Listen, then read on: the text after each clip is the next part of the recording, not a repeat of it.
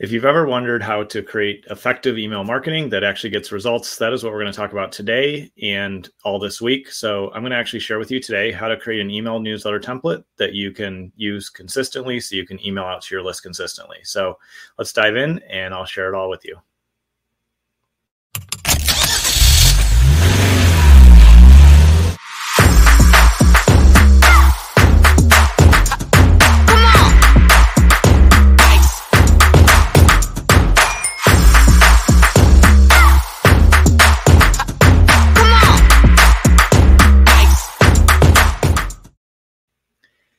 One of the things that a lot of clients and friends have asked me over the years is, how do you put out content so consistently, Gabe, or how do you put stuff out every day? And a lot of people over the years have said, I see you everywhere. I see your emails, your podcast, your social media.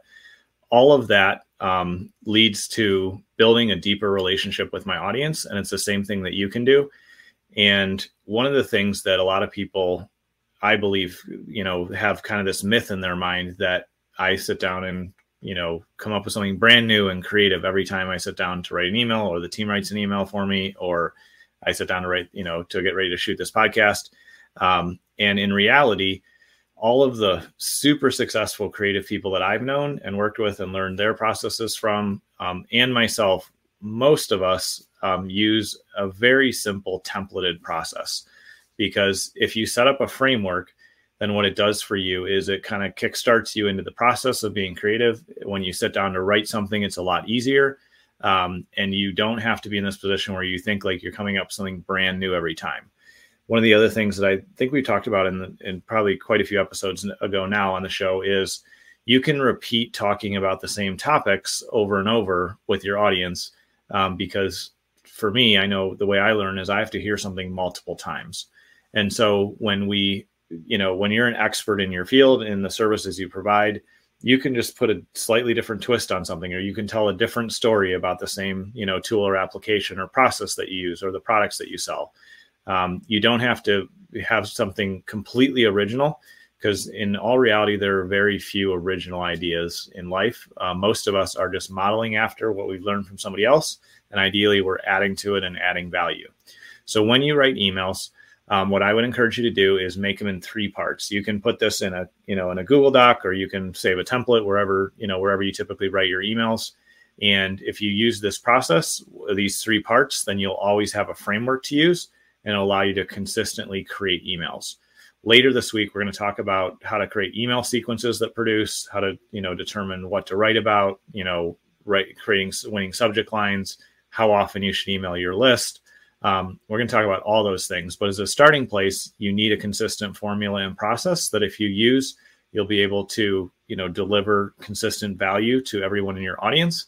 And it will cut down on, the brain damage of trying to come up with something brand new all the time, which is not how, marketing works in my experience. So with your template, you just want to have 3 parts in it.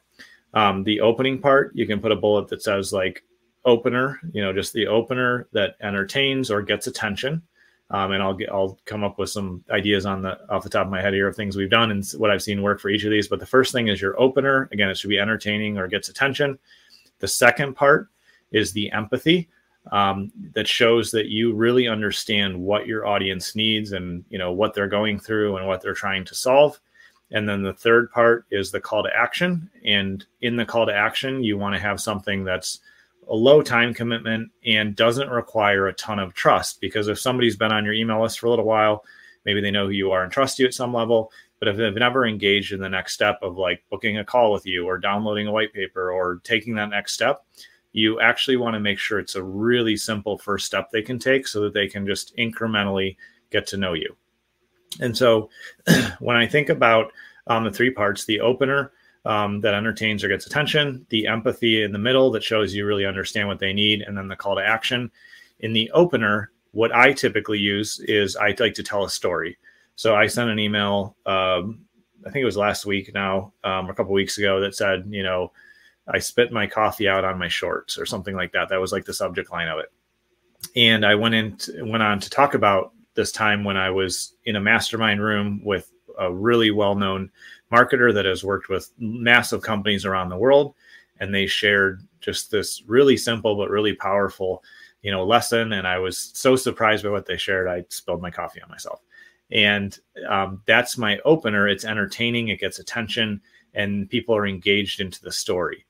And the reason that I most often use a short story, it can be a few lines, a couple paragraphs, not a ton, is because stories are the original, currency and technology that we've used for thousands upon thousands of years.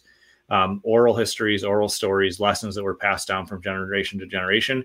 That's how we learned everything that we, learned in kind of, early times of man.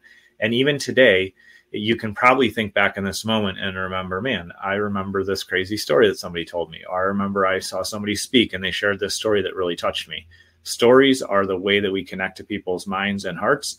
And so that's usually what I use to get attention, to entertain, and to really make the opening pretty easy. A great resource for learning the process of just having stories, in your library or a catalog of stories is there's a great book called Storyworthy by Matthew Dix. It's an awesome read. It made me cry in parts. The guy is just a exceptional storyteller, but he talks about this process in the book where he thinks he calls it like his lessons for life spreadsheet. And when something funny happens, he writes it down and like what the point of the story might be. And he does that every single day because something unique and interesting happens every day in his view. And I would agree with that. There's always something quirky or weird that happens to us. And so if we start to catalog those stories, you can just throw them in the notes on your phone. You can do a spreadsheet, wherever you track those. If you start to collect all those stories, and then you'll have just a huge resource library of things to use in that opener of your emails.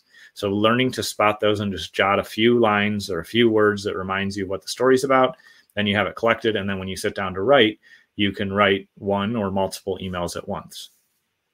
The middle section, the empathy section of an email, should be really focused on you sharing your experience of when you've worked with your customers, when you've helped them through things, and really using the language that they use to describe their problems.